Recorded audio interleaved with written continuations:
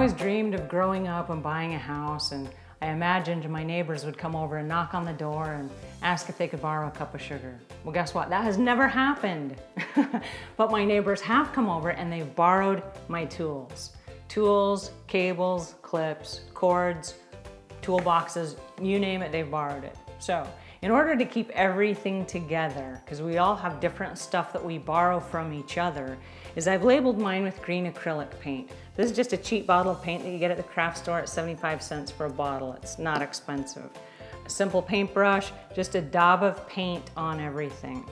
Once you get the paint on and it dries, you can use a clear coat of nail polish to lock in the color so that it doesn't fade or chip or peel or what have you.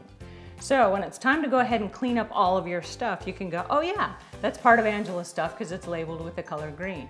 Now the stuff that doesn't do well with a dollop of paint, I've purchased the same color green and it's duct tape. So like for example, with this extension cord, I just have a little piece of duct tape wrapped around it.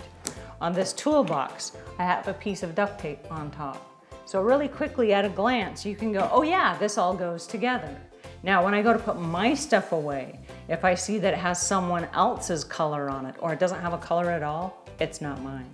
So it keeps me from taking stuff that doesn't belong to me, and it makes sure that I get most of my stuff back. So, if you share stuff with your neighbors or you just want to separate stuff from even your kids or your husband or whatever, because you all have different stuff, then just label it. Label your stuff. I'm telling you what, it's a good idea. Why label your stuff? Because you'll get it back, and that's a good idea.